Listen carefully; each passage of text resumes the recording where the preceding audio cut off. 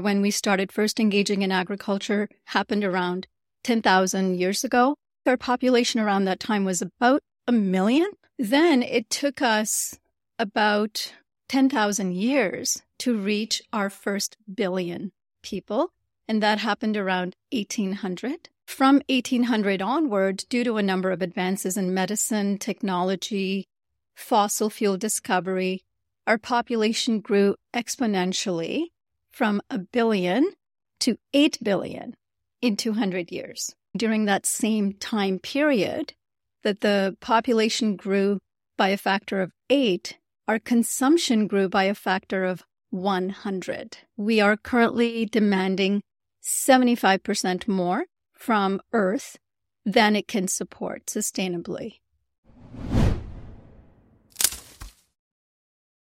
Hello and welcome to Planet Critical, the podcast for a world in crisis. My name is Rachel Donald. I'm a lecturer, a climate corruption reporter, and your host. Every week I interview experts who are battling to save our planet. My guests are scientists, politicians, academics, journalists, and activists. They explain the complexities of the energy, economic, and political crises that we face today, revealing what's really going on and what they think needs to be done. This is a critical time for our planet.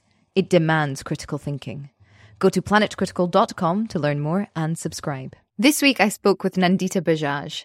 Nandita is the Executive Director of Population Balance, the organisation which offers education and solutions to address the intersectional impacts of human overpopulation and overconsumption on the planet, people and animals. She also co-hosts the Overpopulation podcast, which I will put links to, and teaches at the Institute for Humane Education at Antioch University, where she researches pronatalism and human supremacy and their impacts on reproductive, ecological, and intergenerational justice. Nandita joined me to discuss the link between pronatalism, the cultural beliefs and mechanisms which drive women to have children, and also our population growth. She explains the link between population and consumption and the impact on planet. She explains the importance of revealing pronatalist thinking as a way of overcoming our patriarchal society. She explains how the ideology of pronatalism has allowed us to become divorced as a species from our natural environment. And she explains how the elevation of rights of all people, whether it's women being liberated from merely being reproductive vessels, whether it's children who have the right to be born into a healthy, sustainable world, whether it's the right of the species with whom we share this planet and their right to environment. She explains how this elevation must be fundamental in any climate policy if we are to address the instability and unsustainability of our world and create an equitable and just world for all. I hope you all enjoy the episode. If you do, please share it far and wide. If you're loving the show, support Planet Critical with a paid subscription at planetcritical.com or on Patreon. By signing up, you'll also get access to the weekly article I write inspired by each interview. Thank you to everyone who has signed up and is supporting the project. I'm a vehement believer in ad-free and open access content, so Planet Critical wouldn't exist without the direct support of the amazing community. Thank you so much to all of you who keep the project going every week. Nandita, thank you so much for joining me on Planet Critical. I'm so excited to speak with you today. Thank you so much for having me, Rachel. I'm equally excited. Especially since, this has sort of been in the works for a couple of months, but since we started organising this, the population debate has kind of exploded around the effective altruism movement as well, which I would love to get into very quickly because I'm sort of fascinated by those mad people in Silicon Valley. But before we do that, could you explain to people how it was that you came to work on population and overpopulation as sort of this problem of resource and the climate crisis? Yeah, I'll go back a little bit in my history because it actually started out with a personal experience that I had, which then turned into research, and then it became more of an advocacy career for me. So now I work completely, exclusively in this field. So going back a little bit, I was born and raised in India, and I moved to Canada with my family in my late teens. And my parents had afforded me a high degree of autonomy to choose my own life paths, which included, a lot of eclectic things like taking flight lessons, becoming an aerospace engineer, switching over to high school teaching, and even marrying someone outside of my religion and race. And despite my relative independence and this proclivity toward, being an ambitious person, there was one thing I had never questioned, which was the seeming inevitability that I was going to become a mother. And it wasn't until my late 20s when my partner, now husband, and I started exploring our future plans, and we kind of collectively had this realization that because of our commitment to the environment, we were both minimalists, we were both conscious about our impact on the environment. We had this conversation about kids, and both of us realized that until that moment, nobody had ever asked us that question. And even actually engaging in a conversation about having or not having kids, I found that to be incredibly liberating. Because up until that moment, like I said, I did not know that I had a choice to not have children. It was a given. It was something that it was the water in which I was swimming, something I'd grown up with, culturally, within education, media. Anywhere I looked, it's the only dominant path that was available to me. So the fact that I could choose not to have children was the start of this journey for me. It was extremely joyful, liberating, and it was a moment of profound awakening. And that's kind of how this whole path started for me, is I started to wonder, how many people were there around the world like me who had grown up to believe that parenthood was their destiny. And, for those who authentically wish to become parents, how much autonomy were they actually afforded to decide when and with whom and how many children to have? And so I kind of started exploring this topic through research and through interviews with people around the world. And I learned that this strong force has a name, and it's called pronatalism, which is the social and institutional bias towards having children. And as I started to do the research, I also started to notice that how ironic it was that I was raised in a country that is now, this year, set to become the most populated country in the world, where pronatalism was the fabric of the culture. It was a given.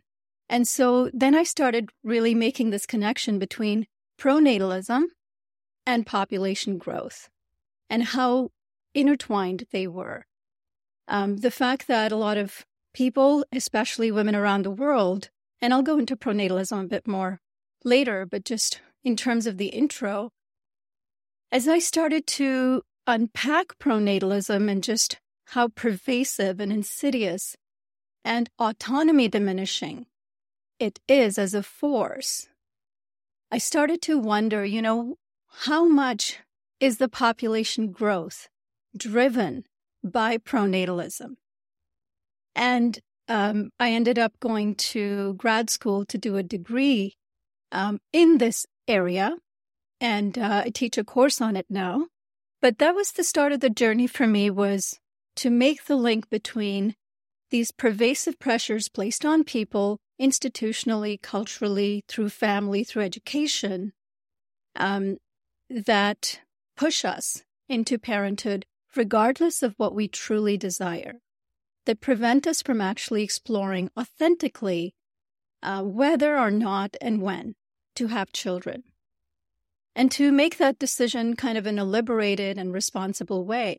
It's the most consequential decision we make in our lives. And the fact that so many people around the world have no choice in the matter, to me, was just shocking. And that's when I also started to really make the connection between population and pronatalism, even though I had been interested in population for a very long time. And since my adulthood, since moving to Canada, basically, and drawing the comparison between living in an extremely populated country, looking at the undermining of human rights and all the social and ecological crises that were going on, within that country, and then making this connection with how does that relate to feminism and reproductive autonomy. Why is it that most countries where women have more autonomy, the fertility rate tends to be lower, and vice versa? And so that's where I really started to become interested in looking at more the intersectional components of social justice, ecological justice, how all of this impacts the non-human world. How it's premised on reproductive injustice, but how it's also a cause. Population growth is also a cause for a lot of our social and ecological crises. I think let's give some data points for people who might not know, and I don't know this off the top of my head, so I'm hoping you might. What has been our population curve globally over the last 100 years? Because it is abnormal. The population size of the human species today is huge in comparison to the rest of history. And thank you for asking that question, because it's incredible how many people don't know what the sustainable population size is, what the quote-unquote normal is supposed to be. And part of it is that we grow up kind of with this baseline of whatever we are used to seeing around us, and we grow up to see that as normal. Mm-hmm. And so, learning from a lot of ecologists and scientists who have lived to see population quadruple within their lifetime has been one of the most, I think, awakening experiences, because you can actually hear from their stories all of what they've seen become lost during that time. But in terms of the data, approximately, the agricultural revolution, or when we started first engaging in agriculture, happened around 10,000 years ago. And I think our population around that time was about 1 million or less. And that period is called the Holocene.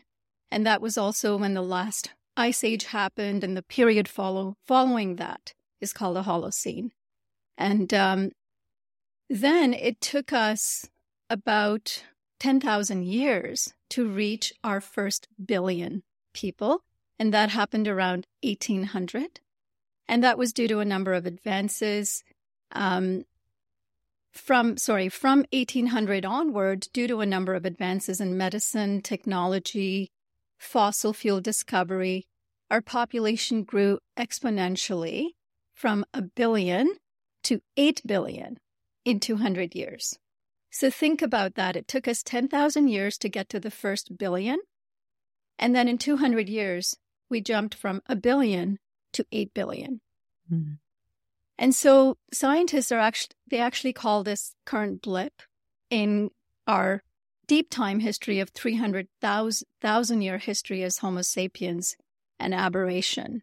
There's nothing normal about the way in which we have colonized our planet, decimated most other life on Earth, and it's never happened as a result of human-driven activity. And it's no surprise that this epoch is now called the Anthropocene. So I hope that gives you an idea. And interestingly, during that same time period that the population grew by a factor of 8, our consumption grew by a factor of 100. And so, according to the Global Footprint Network, we are currently demanding 75% more from Earth than it can support sustainably. 75%. Exactly. So we're basically using 1.75 Earths. Well, and people might say, well, where's that extra 75% coming from? Because we've only got one Earth. Some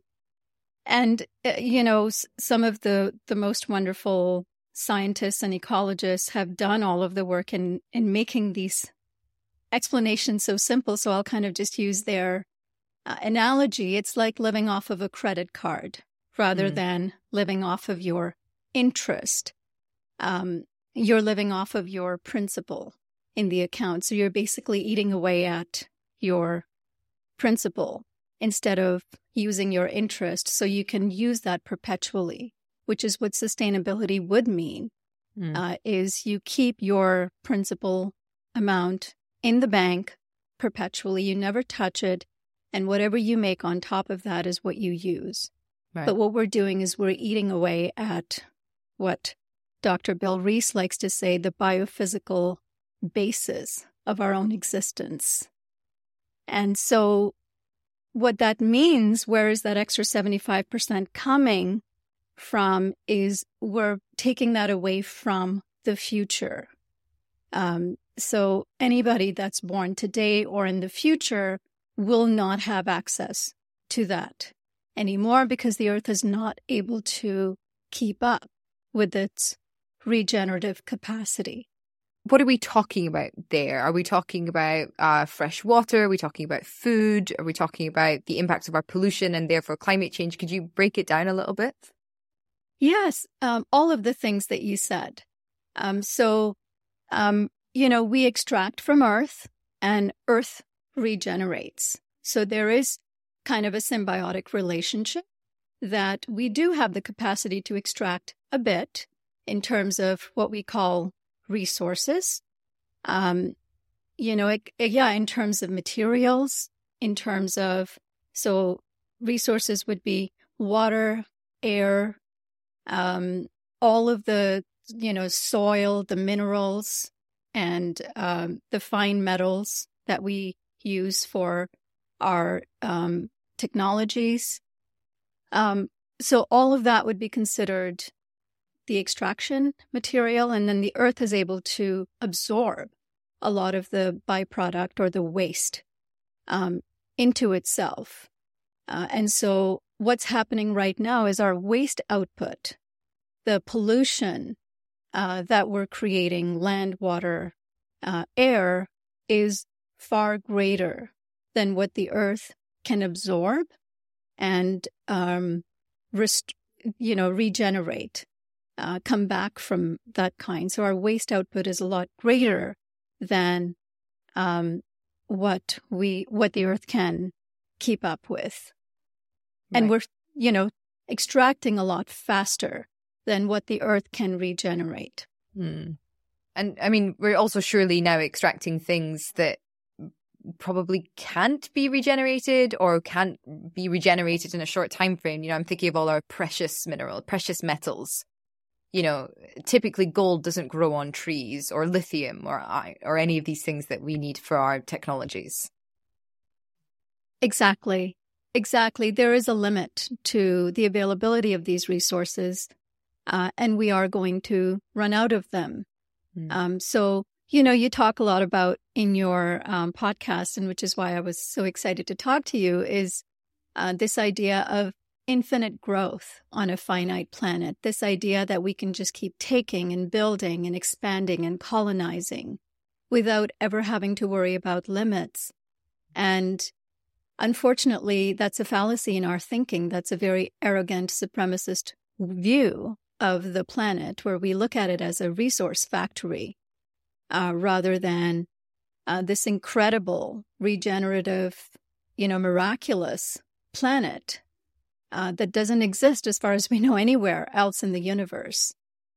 So we've looked at it as this infinite, resource factory that we can keep exploiting without understanding that, well, there are limits to these resources. Like you said, a lot of these precious metals, we're going to run out. And we are running out. Hello. To anybody listening, there is a cat on me, which is why we've come to a pause. Here you go. Sorry, Luna interrupted you. No. So that's the idea, is we are not used to. So we're the first species that has basically allowed ourselves to grow past our limits. Every other species lives within its own capacity, the carrying capacity. And we are the first species that has exploited and kind of defied these laws of nature that no other species mostly has done. And, because a lot of the time nature will impose its own limits on us. And somehow we have temporarily outdone nature. And we are going to have limits imposed on us. We already are having limits imposed on us by nature. But then there is this kind of supremacist worldview that makes us think, well, that's okay. We'll just go to Mars and colonize and we'll just recreate another Earth, which is literally impossible. But that's part of the human supremacist worldview. Okay, before we get on to Elon, and don't get me wrong, I'm dying to, I want to make a jump into the pronatalism and feminism. So, as you were saying, we are sort of this only species that has somehow managed to kind of exit ourselves from working within an ecosystem to purely extractivism. Now, one would argue that perhaps it is like the human mind that is capable of sort of denying reality or tricking ourselves to the extent that we think such a thing is possible.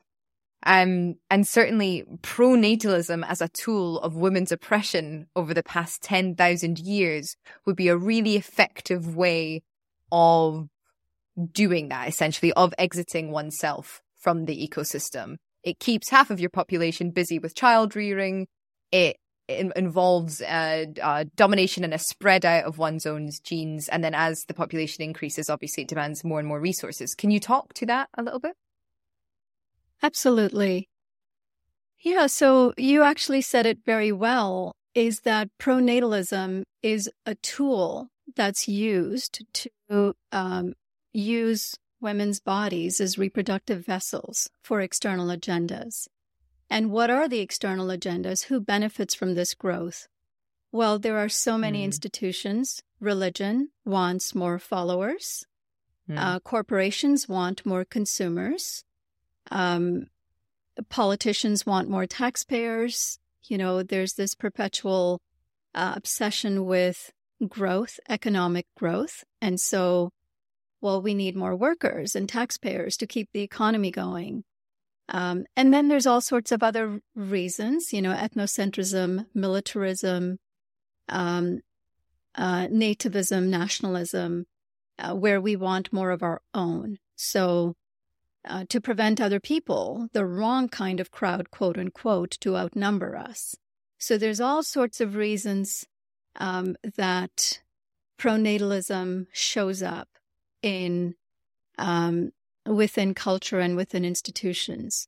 But then also, media and family. So as you said, kind of carrying on your own genealogical legacy and carrying on family and cultural traditions is also very strong. Pronatalism is also very strong there. So if you were to look at pronatalism, it can actually be seen as the ocean, the water in which we are swimming. It is so pervasive, it is so ever-present that we don't even have the wherewithal or the capacity for many people around the world to explore what is it that we might truly want to do with our lives. It is such an automatic for people based on cultural expectations, perpetuated by media, perpetuated by social media, popular culture, glorification, sentimentalization of pregnancy, parenthood, the baby bump, mommy blogs. Wherever you look, it's proliferated with this bias towards parenthood being the most fulfilling path. And, it's based on this false idea that we are all biologically wired to procreate and that it's sort of natural rite of passage into adulthood. And so from that, it results in unrelenting pressures experienced primarily by women to have children in large families. And it's everywhere in conservative and liberal societies alike. So we might see lower fertility rates in more liberal countries. But it doesn't mean pronatalism is absent here. It's still very much there. It shows up in different ways. I would love to understand that a little bit more. And also, in fact, could we even just a little bit, I mean, are we not, so we pause, are we not biologically wired to reproduce? Is that not sort of the fundamental driving force of evolution and biological species? Well, we have the biological capacity to reproduce, but the desire to reproduce, especially kind of within our own species, if we were to look at, we have enough research that shows that the desire to become a parent is not universal, even though we may most of us, may have the capacity to become biological parents. But the desire is much more psychologically and socially constructed. And so that's because if we look at research, we see that the desire actually falls on a spectrum. There are people who have absolutely no interest in parenthood. If they are pushed into it, they end up becoming bad parents or resentful parents. And then there are people who do have strong desires and they do make wonderful parents, and it is their calling. And then there are a lot of other people who fall on the spectrum in between. So it's what happens at the capacity to reproduce is often conflated with, well, everybody wants to and should do it. So even these ideas of the biological clock, the maternal instinct, speaking, of feminism and the construct of gender norms, the maternal instinct is one of those gender norms that was created that has found to be completely untrue. There is no such thing as a universal instinct that mothers or parents have. It's not universal. Some may and some may not. But when we make something into a universal instinct and we sell it as that, we have people entering into one of life's most consequential decisions, thinking that if they don't experience it or if they don't have it, something is wrong with them. And because we have such a desire to belong as social beings, we want to fit within the norms. And so we want to enter into things that people around us are doing and saying we should be doing because it's the singular path to fulfillment, to womanhood, to, becoming a fuller adult. And because it's such an unexplored area for people, so many people enter into that decision without, thinking very deeply about it and end up experiencing a lot of suffering and regret. Or, they end up being unfit parents, and children suffer as a result of that because not a lot of forethought went into this decision, because we were promised by society that this is what we're meant to do, and this is what makes us responsible and normal and adults, and all of the, things that are attached to the idea of parenthood. And if you don't choose it, then you are selfish, irresponsible, narcissist, blah, blah, blah, all of the things that come with you making a decision that you may have done so thoughtfully. And then, of course, there's all sorts of other stigmas around people who are unable to have children.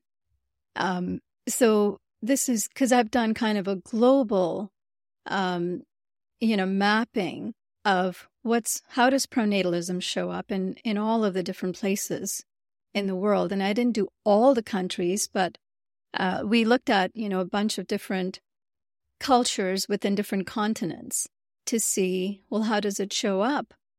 Well, there are many places around the world. Your inability to have a child can get you subjected to violence, divorce, social stigmatization, being disowned by your family, etc. So your identity is so deeply tied to reproduction, to your family, that an inability to reproduce can actually lead to a lot of negative consequences.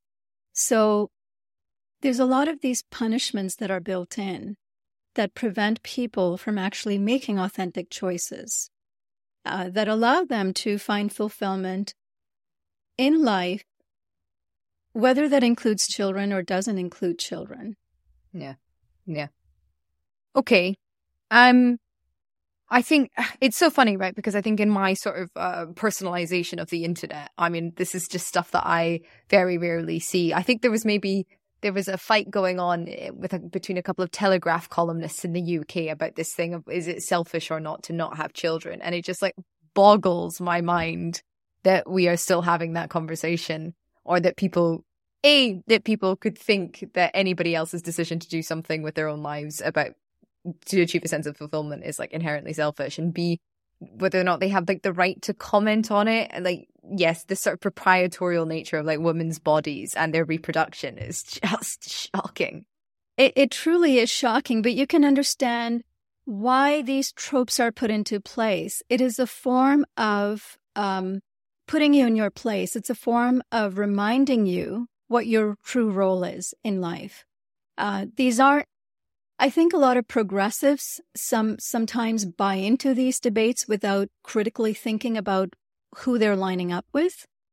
But these kinds of tropes have been put into place by religious leaders. The Pope, for example, just last year made a very grand statement. I mean, the Vatican has been making these statements on an annual basis that people without children are selfish. Well, why would the Pope make such a statement? The Pope doesn't have any children, first of all. But what vested interest does the Pope have in making such a judgment call about people who have or not have children, and making such a generalized statement about selfishness? Has he done quantitative research to show who's selfish and who's not selfish, how people without children are using their resources and time, how people with children are using their resources and time? It's just ridiculous, but he's one of the biggest influencers in the world, right? Over 1 billion followers. But you can understand, well, what vested interest does the Pope have in shaming people without children? Well, religion benefits tremendously from having more children and more babies and more religious followers. So then this, who else plays into this shaming card? Economists will often make comments, or conservative leaders, politicians, ethnocentric leaders will say things like that because it threatens. So feminism or gender equality or liberalism threatens this traditional notion of masculinity and femininity, and keeping people within their gender roles so that they can continue to, partly because society is a little more stable when everything is predictable and everyone's kind of playing their part and not defying some of these norms, but also marriage is strongly correlated with children. So pushing marriage, pushing children keeps corporations, the baby industry, the car industry, the housing industry, property development industry. You start following, who are the vested interest people that benefit from shaming people who do not have children, or glorifying large families. And then you start to, see that all of the lines kind of, for the most part, lead to growth in your own kind, growth in GDP, growth in consumerism, growth of religion, growth of, a certain ethnic tribe. And all of those things undermine not just reproductive autonomy, they undermine the rights of the children that are simply seen as commodities to continue on that growth. But are we not seeing their messages failing slightly? Because women in quote unquote developed country, the OECD nations, Western, global North, we are having less children. We are dipping below the rate of population growth. So are there messages in their shaming not fundamentally failing as women are choosing to not engage in having children? What's the correlation there? Yeah, great point. So once women generally, but I think just once people have arrived at a place in life where they have a high degree of autonomy, specifically reproductive autonomy, it has been shown through research that it is extremely unlikely to get them to go back into believing their governments or buying into these pronatalist tactics of baby bonuses or child tax credits or, like Hungary has this new policy where people who have more than 4 children never pay taxes for the rest of their lives. Or Russia has this Mother Heroine Award for women who give birth to their 10th child. They get a medal and 1 million rubles. Oh my God. But these sound like egregious examples, but especially as populations are declining in countries because of gender equality, because of more economic empowerment, more education, and more opportunities to engage in creative endeavors, to engage in self-realization, people are choosing many more things, sometimes along with parenthood, sometimes instead of parenthood. But for the most part, we are seeing the family size shrinking as, we do become more industrialized. And to your question, yes, all of these pronatalist tactics to bring back the fertility to a higher level have not worked. Maybe they work for a tiny little bit of time because people who were planning to have children already might say, great, I get credit for this. I might as well do it now instead of next year. But for people who know they do not want children or more children, they're not likely to have a child make such a huge decision for some small tax bonus. So they do not work. But just because they do not work doesn't mean it's not a dangerous rhetoric. The reason being, what we have also been seeing is a rise in right-wing populism as a result of a rise in liberalism. So there's been a backlash to feminism and gender equality and a backsliding of democracy in a lot of countries where we are seeing coercive measures being put into place to ensure that women have children.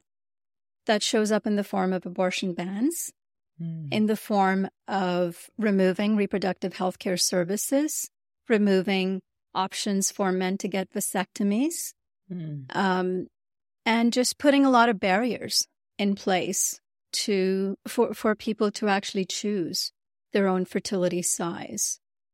And so that's when things become dangerous, is when, the government is not just encouraging you to have children by throwing money at you. The government starts coercing you and basically taking away reproductive and personal autonomy. And that is starting to happen in a lot of countries around the world. And especially, you saw that happen in the U.S. after 50 years of having, right? So, so that's definitely on the increase. Okay, so our developed nations are getting a little bit more coercive because the birth rate is falling, because women typically have higher access to education and higher access to opportunities for self-realization and bodily autonomy, and are unlikely to go back of their own accords after having achieved or received those kinds of benefits. But population in, developing nations is still absolutely booming. What about the argument then that, the population will sort of naturally cap as as all of the countries develop up to a certain point and women are allowed an education up to a certain point, and then birth rates surely would start to decline there perhaps as well. Isn't there an argument amongst some sociologists that the population rate will sort of naturally cap at around 10 billion and then start to decline? Why is it that you think we simply cannot hang around and wait for that to happen? That we need to start sort of improving women's education and decreasing population now? Yes.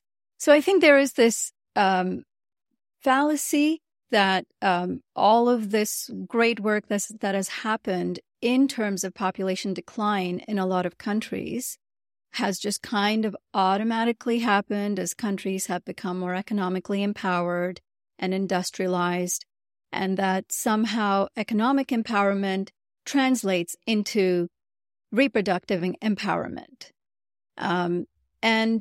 And that's just going to keep happening as countries become more industrialized. It's just naturally going to happen.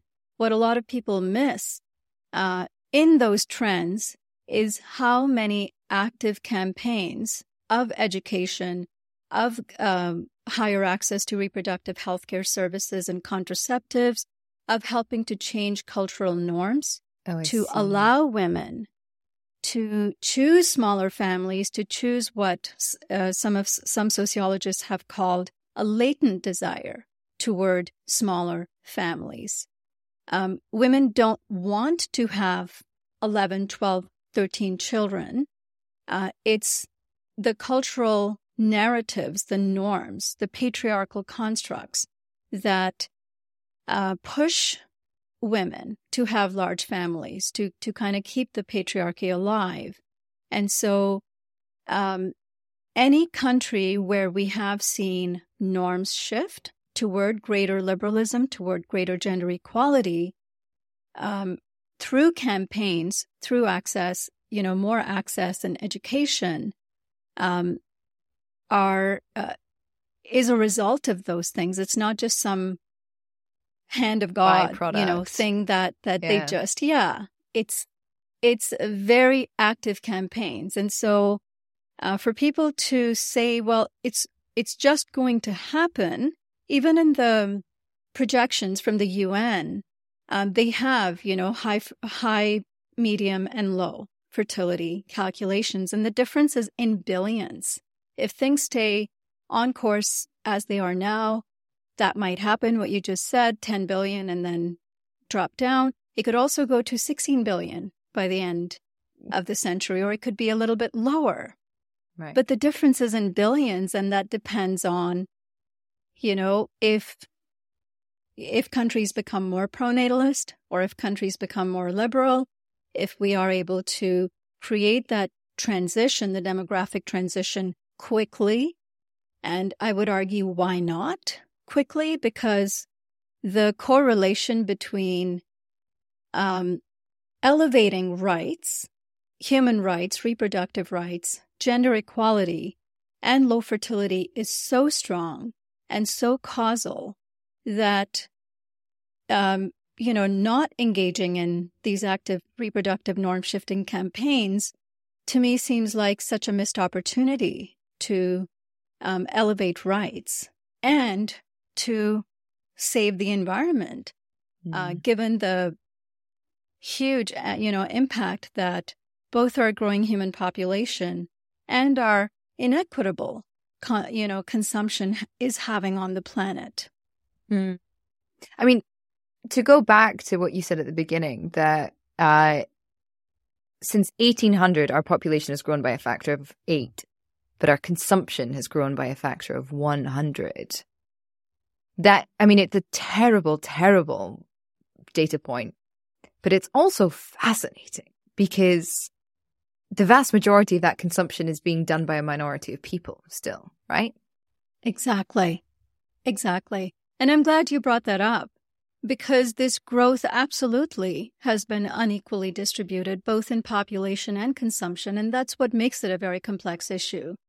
Our carbon emissions are a great proxy for consumption, and there are 2 parameters that we can use to look at our collective carbon dioxide emissions. One is the number of people, and one is the quantity each person emits. And we see that, when aggregated in terms of income, what you're pointing to is the richest half, which is high and upper middle income countries, emit 86% of the global carbon emissions. The bottom half only emits 14%. So climate change, which is not the only environmental issue, but it is one of the largest issues that we're facing, is inextricably linked to economic inequality. It's a crisis that's driven by the greenhouse gas emissions of the haves that hits the have-nots the hardest. And it's, because people living in the bottom half of the countries are also most vulnerable to climate change. And so, yes, the hyper-consumerism of the West has played a huge role in outsourcing the ecological degradation onto the global majority. So I suppose then this all becomes quite nuanced. And it's what I like most about your argument, that in terms of the climate crisis and resources, consumption is sort of the bigger immediate problem than population, given the vast inequitable distribution of resources that are available, and given the populations that are going to be hit most. However, from a cultural perspective, in terms of autonomy and self-realization and equity and equality and all of these things that we do need for a sustainable future, that involves women's liberation from the cultural norms that demand that they produce children in order to propagate a patriarchal society. Yes. However, go on. If you want to say something on that, please do. You might be asking that question next anyway, so let's see where you go. I was going to go to the nutters in Silicon Valley, who the... Okay. Let me add a few more things on the population connection here then. Absolutely. It has so much to do with elevation of rights and reproductive autonomy as an end in and of itself. Yet, just because the population growth may be highest in developing countries, consumption is highest in high and middle income countries, does not mean that there is no connection between the population and consumption combined impact on the environment. So how I talked about looking at the emission contributions by income, and we look at, the disproportional impact of high income countries compared to low income. When we look at the emission contribution by region, we see the other half of the picture. So Asia is home to 60% of the population. So, India and China being two of the largest, and then other Asian countries, but emits 49% of the global carbon emissions. So, just because the standard of living is lower does not remove the consumption impact, because if you look at the number of people, 60% of the population, of the world's population, is concentrated in Asia. We see 50% of the emissions coming from there. And it's not that everybody's living in, substandard living conditions. The middle class, the middle class is the strongest growing in these developing economies, in India and China, for example. So the total emissions and per capita emissions tell very different stories. North Americans are consuming 4 times more than someone living in Asia, for example. But, the product of population and consumption, there's a lot more people in Asia, even if they're consuming lower. So you really cannot disentangle the two things. And then also in terms of equality, if we really are interested in leveling the playing field for people in terms of raising their standard of living so that they can live more like, let's say, you guys in Europe, not like North Americans. So we have seen that reducing consumption is a profoundly challenging issue, and global consumption trends for the last 50 years have only been increasing. And yet we know we absolutely must be moving toward a degrowth society, especially people who have been living so luxuriously for such a long time.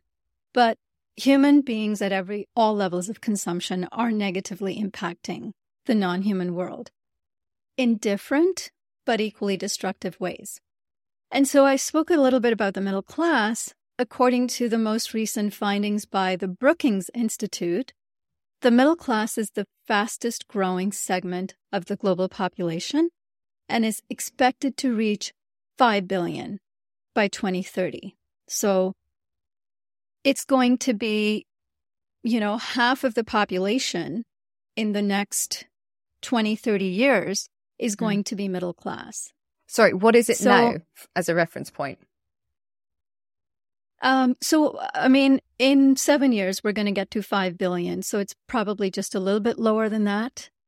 Okay. Probably 4 billion. Okay. And majority of that growth is coming from Asia.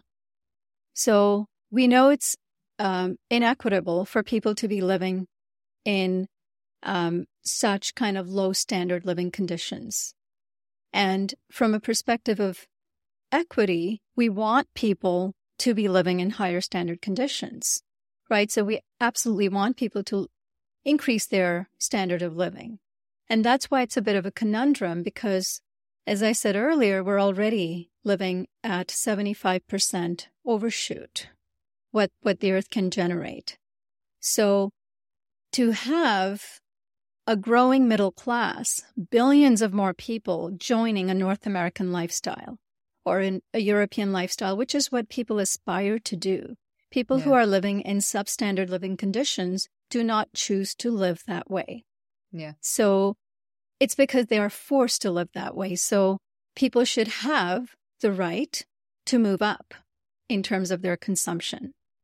And so to be able to live comfortably and sustainably, which requires that we protect our natural systems, we restore our natural systems, and recognizing that we are in 75% overshoot, you start to understand that both the population and consumption need to be addressed simultaneously. We need to be fewer of us consuming a lot less. So, on both sides of the equation, whether it's high fertility, low fertility, high consumptive countries, which is becoming less and less clear, honestly, because the middle class is rising,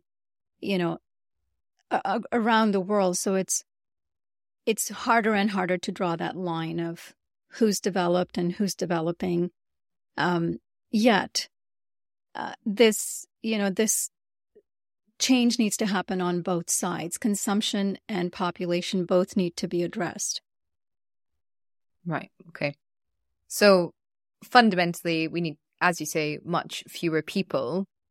We need much fewer people also so that we can then allow for everybody to have a very fair, happy and healthy way of living rather than expecting a huge portion of the world's population to be living in substandard environments. Do we have a number? I know Phoebe Bernard thinks that it's 3 billion. Do you agree? Yeah, well, there's been quite a few different ranges that have been calculated based on standards of living. And currently the number is anywhere from 2 billion to 4 billion at a European standard of living, because European is in the middle of the, egregiously excessive North American standard and then the egregiously low, Asian or African standard of living. So, that's the range. Of course, it's hard to put a exact number on what the appropriate population is, but the reason it's nice to have a range is to help people understand and visualize where we're at, how grossly overpopulated we are. And overpopulated here means obviously it's not just the population, but people consuming. Overpopulation is intertwined with consumption. So how grossly we are in a state of overshoot, by a factor of 2 or 4 compared to where we should be. And that number is not that far from our history. 50 years ago, just 50 years ago, in 1970, we were at 4 billion. And that could be what we say is, a good standard of a good sustainable population. You go 100 years ago, in like 1920s, we were at 2 billion. So within people's lifetime, they have seen a growth of, 2, 3, 4 times in population. So just as we have grown that quickly, we can also achieve that demographic transition within the same amount of time, within the next 50 to 100 years. And so what Phoebe was referring to was calculations by Dr. Chris Tucker, who wrote the book A Planet of 3 Billion. And according to him, if we actually could accelerate the demographic transition through some of the things I was mentioning, through gender norm shifting, reproductive norm shifting, elevating of rights, comprehensive sexuality education starting at young age, ensuring that young people, especially girls, go through, more time in school, so high school and university, the chances of, fertility, the rate of fertility drops the more education you have. And so all of the things that we would need to do are autonomy-enhancing, rights-based policies that have double the impact, because you are, you're actually elevating human rights in one way of just in and of itself. In the other way, you're elevating human and ecological justice, because population growth itself is a cause of a lot of human and social crises. Ecological, obviously, but, for people who worry about, well, what does that mean? Are we going to cull people? Are we, what kind of things do we need to engage in to reduce population? And one of the most well-known columnists in the UK, I'm sure you know of him, George Monbiot, is really confused about this area.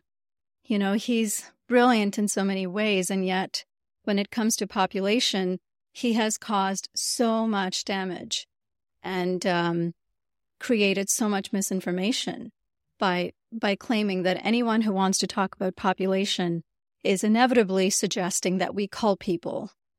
It's a gross lack of imagination and understanding of how population growth happens, that it's premised, on patriarchal exploitation of women.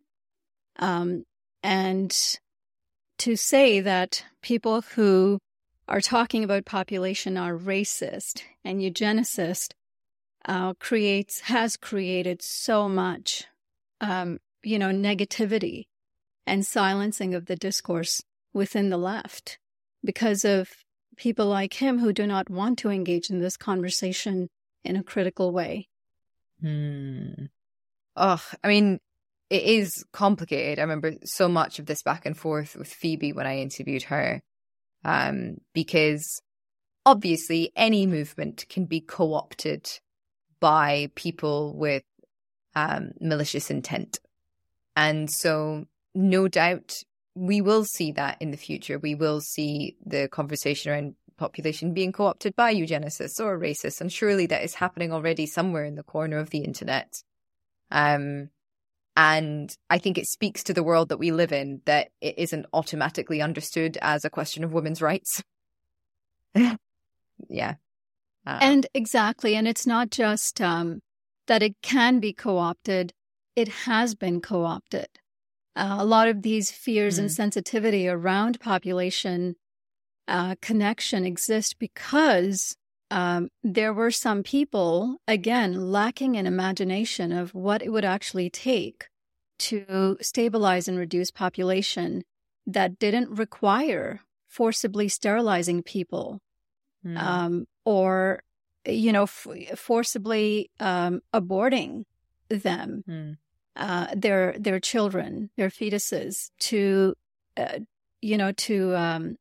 stabilize population. So, we have seen past policies that were gross violations of reproductive rights. We've seen China's one-child policy, the forced sterilization program in Puerto Rico and India, all of which used coercive means to control people's population swiftly. And not only were they awful, gross violations of autonomy, they also backfired because they basically tainted all of the great work that was being done in empowering and reproductive norm-shifting campaigns through education, through family planning and reproductive healthcare programs. It tainted all of those policies and campaigns with the blemish of coercion. People just thought the only way that you can control, quote unquote, the population is by forcing people to not have children, instead of, thinking, maybe expanding your imagination a little bit and saying, what's causing population growth? Patriarchal population control in the other direction that uses women's bodies to promote reproduction in order to meet other political or nationalistic or religious or economic agendas. If you neutralize pronatalism, if you actually give people true autonomy to decide, if, when, with whom, how many children to have, you do see what we see in a lot of developed nations. It's not perfect, but it's close to what is possible. Yes, undoubtedly. I've sometimes have wondered, what is the mathematical thing? Like, is it that every two people need to have one child? Like, should we all if anybody does really want a kid, but also wants to do right by the planet and politics and all this kind of stuff, should we all be thinking one is enough, one's it? I hesitate to recommend a number, sure. But I think for people, we know what targets in the past have led to and how they are perceived, as prescriptive, and therefore it can be, as you said, co-opted by the wrong people, turn them into policies. But for relatively free-thinking people who have a greater access to reproductive autonomy and wealth and privilege, relatively speaking, it's a question that we should be thinking about so deeply. Definitely given the time that we find ourselves in terms of planetary crisis, but also just, I would say this is a universal message. It doesn't matter if we are in a state of overshoot. Let's say 100 years from now, we find ourselves living harmoniously in nature. It's a question we should be asking ourselves anytime, in space and time is, do I want to have a child? Why do I want to have a child? What impact will that have on my personal life? What are the costs? What are the benefits? What about the rights of that prospective child? Do I have what it takes to provide a good life for that new human being? And, if I really do want a biological child, to really explore, where is that want coming from? Is it constructed through societal expectations? Is it coming through pressures from family? Is it because we see in media that pregnancy and parenthood is celebrated? It's the promise of perfection of becoming parents. And so there's so many things to parse out and dissect. And I would say anyone who engages in that exercise has done a great deal more work than someone who has a child by default, because it's an expectation. It's because what everyone does. And so at that point, if you really have explored deeply and you decide that you still would love to have the experience of a connection with a biological child, then, then I would say in terms of limits to really think about the impact, given the disproportionate impact people living in industrialized countries have on carbon emissions, on ecological footprint, and what the birth of that child, the impact of the birth of that child has on other people in the world who are more marginalized. And at this point in time, also to recognize that studies are showing that children born today or in the future are 5 to 7 times, more vulnerable to climate crises than past generations. So to also think about the implications of what that child may inherit in this world. But it doesn't mean that we have to basically forego parenthood if we are to achieve a sustainable population in the next 50 to 100 years. I think what you said, 1 is a really lovely number, partly because it gives you the experience of parenthood. It allows you to have that bond if you really want that bond through biological connection, and that, if you do want to grow the size of your family, adoption of another human or animal is a great, pathway forward.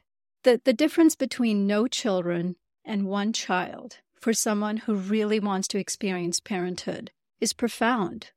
The difference between 1 and 2 and 3 is not that great, because you've experienced everything you possibly could from being a parent. And then the differences are incremental. So, pronatalism has other myths around the only children are selfish, or they don't, grow up that responsible or well. And those are all what I just said it is. They're myths. That's not true. So as an only child, lots to think about. I love all the myths around it. I think they're really, really funny. I think, but the main thing is, like, statistically, only children are very, very high achievers, because they have so many more resources, right, than kids that come from families of more than 1 child. And I think there's a couple of things that I just want to tease out from what you said that I think are really important. I'm reading Bell Hooks on love at the moment. And the chapter that I read last night was about community and how, love should be about the communal love that we have for everyone. And we should imbue our friendships and our family and our neighborhoods with love, instead of sort of idolizing, this romantic relationship. And what it made me think of in everything that you were saying is that because of this, this sort of obsession with the nuclear, heterosexual, typically family, we are denying ourselves the opportunity of experiencing parenthood by helping raise the children of the people around us, essentially.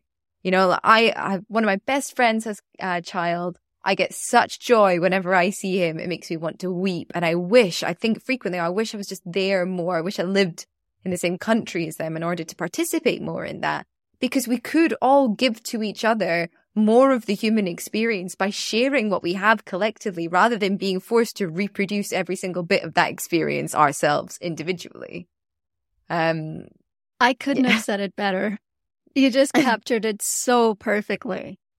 It truly is. It's a new way of it's a way of redefining what family means, what love means, what community means. It doesn't need to be connected by blood or biology. We find love and meaning through so many different endeavors, through so many different relationships. And it's really time for us to expand our thinking around what it means to be connected, be in relationship. Even as we talk about aging societies, that's the newest trope that governments are pushing us into. We need to have more babies because the population is aging. Well, you look at how people who are elderly are being depicted as decrepit, burdensome, worthless. They need all of these resources and medical care, and just as if their status has just been demoted from being a human being to no longer being useful or productive to our economy, which is really how we measure people. And it's such a demeaning way of looking at elderly as burdensome, babies as commodities that help us increase our productivity. And so what would it mean for us to be in community in such a way where people aren't siphoned off into these age groups of well, you're old now, you got to live in retirement home and whatnot, but rather what you envisioned just now is, what would a communal living style look like where you have multi-generational families that may not be connected by biology, but just by interest, by values, where we do, take care of one another rather than looking at people through the lens of productivity and youthfulness. Yeah, totally. We just seem to be missing a trick in so many areas. I mean, even the treatment of the elderly and the fact that we sort of package them off to these homes where they're only around other old people and they're just waiting to die, essentially. And, you don't see them out on the streets. They certainly a nation like the UK, it's not built for the young and it's not built for the old. It's built for workers. And I remember a couple of years ago chatting to a friend, and I was like, we're talking about, the crisis of childcare, the fact that it's just so expensive. I was like, there are so many people sitting in retirement homes with nothing to do who would love to look after a kid or two for the day, and who are perfectly capable of it. And that would probably keep them alive in a sense. It would give them a sense of vitality that has been stolen from them by being segregated from the rest of the population. Such an important point. Yes. And we also have research that shows that, the longer people stay engaged in creative endeavors, in education, in relationship, the better your mental health is as you get older. And also, people are living longer, healthier lives. So people aren't really getting old until much later in life. So it, maybe in late 80s or 90s, it starts to hit. In some of the, developed countries, a little bit earlier in others, but 65 is what we consider retirement, in a lot of countries. And people are still in their youth, at that time compared to how long we used to, how short our lifespans were at the time. So I completely agree with you. It allows for intellectual as well as, communal stimulation to remain engaged with multi-generational communities. Absolutely. It's so critical. I know that we're running over, but we have to talk about the effective altruism thing if I can keep you. Because I'm kind of obsessed with these absolute nut jobs. And I'm obsessed at their flagrant racism that they seem to be completely unaware of. So for anybody listening, some context, and please correct me on the context if I get it wrong. Effective altruism is a movement that was created by this British philosopher that was all about measuring the impact of philanthropy. And in its bones, it is an important idea. Let's get some data on charity, essentially. It then went to the USA and kind of got co-opted by Silicon Valley. And essentially now a bunch of tech bros and gals have decided that the only way to save the planet from its inevitable destruction is by them having 10 children who will then go on to have 10 children each. And they quite literally want to replace vast swaths of the population with these ultra elite white upper middle class technologist kids. And there's one couple in particular, Simone and Michael, I think, Collins. Malcolm. Simone and Malcolm Collins, who have even created a website and like a business trying to help these ultra elite middle class white technologists find a way to have a bunch of children. And they hope that their own offspring, their own genetic lineage, will be 10% of the United States population in like 50 years time or 100 years time or whatever. They are absolutely nuts. Nandita, could you tell us your professional opinion on it? Because obviously I'm only an amateur. Well, in very simple language, I want to say it kind of brings back something that has been tried before. It makes me want to say eugenics 2.0. Yeah. Now that it's being co-opted by these wealthy white elites. I think you described effective altruism way better than I would have. I'm not an expert on it, but I do know that it started kind of through this animal rights lens of how to do most good and least harm for animals and in terms of charities. And it's a utilitarian way of thinking of what good means and what harm means. And, it has its own limits. But, when you apply it to smaller decisions, then it makes it easy for you to, invest or donate to charities that you think are going to maximize the benefit of your dollars. But you are absolutely right. It's been co-opted by these wealthy elites who want to proliferate the world with their own kind. And part of effective altruism now believes that what we owe is not to the people and the non-human world that is currently alive, but we owe the maximum amount of happiness and benefit to the people that are going to exist in the future. Because right now we're in the billions. In the future, we might be in the trillions if we haven't eviscerated the planet by then. So that's the other thing that's missing with these tech bros is they are completely ecologically blind. There's no understanding of planetary limits. There's no understanding of limits to growth of any type. There is this fantasy in which they live where everything is about conquest and colonization of the planet. And it allows you to forget and dismiss the here and now, the suffering of the here and now, because you can convince yourself that those in the future will be so many more than those who exist now. So even if it means we can just let these poor people and let these current populations suffer and die out, our allegiance is to the future many more people.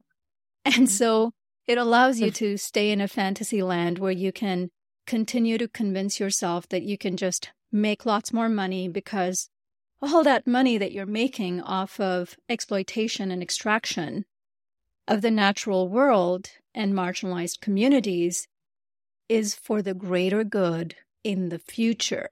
And so you can justify decimating the planet in the here and now because you're so good-hearted that you're thinking about all of the future beings and their happiness. So I don't know what else to say other than it's the most ridiculous, ecologically blind, arrogant, supremacist kind of thinking that is picking up steam among these wealthy elites. Yeah. And it's extremely dangerous because of the sheer degree of power that they have. Yeah. Yes. Yes, it's important not to laugh at them too much. You're right, because they have access to such important spaces. I think it's quite revealing as well, isn't it, of the, I don't know, cultural or political philosophy that they must have already existed in that was kind of hidden. And what I mean by that is, we do live on exploitation and extraction and white supremacy and all of these things, but they were kind of in the 90s, they were quite harder to pinpoint whilst things were sort of typically getting better and better for everyone. And now it's like all of that ugliness has just come out in force. I mean, the fact that you have Mexican children being kept still in cages, begging for, and families begging for entry into this country. And then you have these Silicon Valley types that are having 10 kids because, well, there's just not going to be enough children. And so we need to protect our nation. It's just the cognitive dissonance is incredible. And it just proves that the whole ideology is like built on a very sincere and disgusting racism. Yes, and white supremacy, as you say. Yes. Yeah. And it's good to call it what it is. Because the fear of this population collapse, what they keep calling, and Elon Musk is, of course, leading the charge on it. And these Collinses and Elon Musk now, are in cahoots with one another. They're not worried about population decline. They're worried about population decline of a certain kind of population. Yeah. And they want to take matters in their own hand to help raise the fertility of certain populations. But also, I think, if it's racist in a couple of other different ways too, because it's not just about outnumbering the Black and brown people with white supremacist kind of people, like their kind, but it's also about keeping the power structure alive, because as long as poorer countries continue to have high birth rates, there's a lot to be gained from their disempowerment for elites and the ruling class, because you can essentially continue to engage in modern-day slavery through cheap labor, through extraction of their resources, because a lot of people are not in a position to advocate for ecological justice or environmental justice where they live, because not only do they have, do they lack reproductive autonomy, they don't even have control over their own bodies, where children are working as slaves in a lot of these countries where many of these precious metals exist.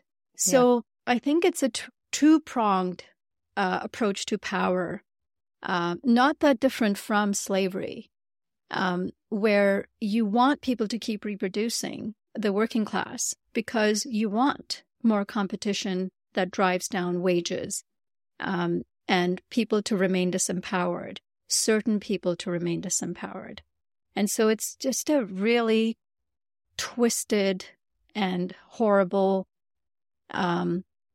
fantasy, which, with Elon Musk having 129 million Twitter followers, it's not a small deal for him to be spreading this kind of disinformation. And that's why I think it's dangerous for people with that low level of intelligence in terms of, planetary intelligence to be engaging in this kind of propaganda.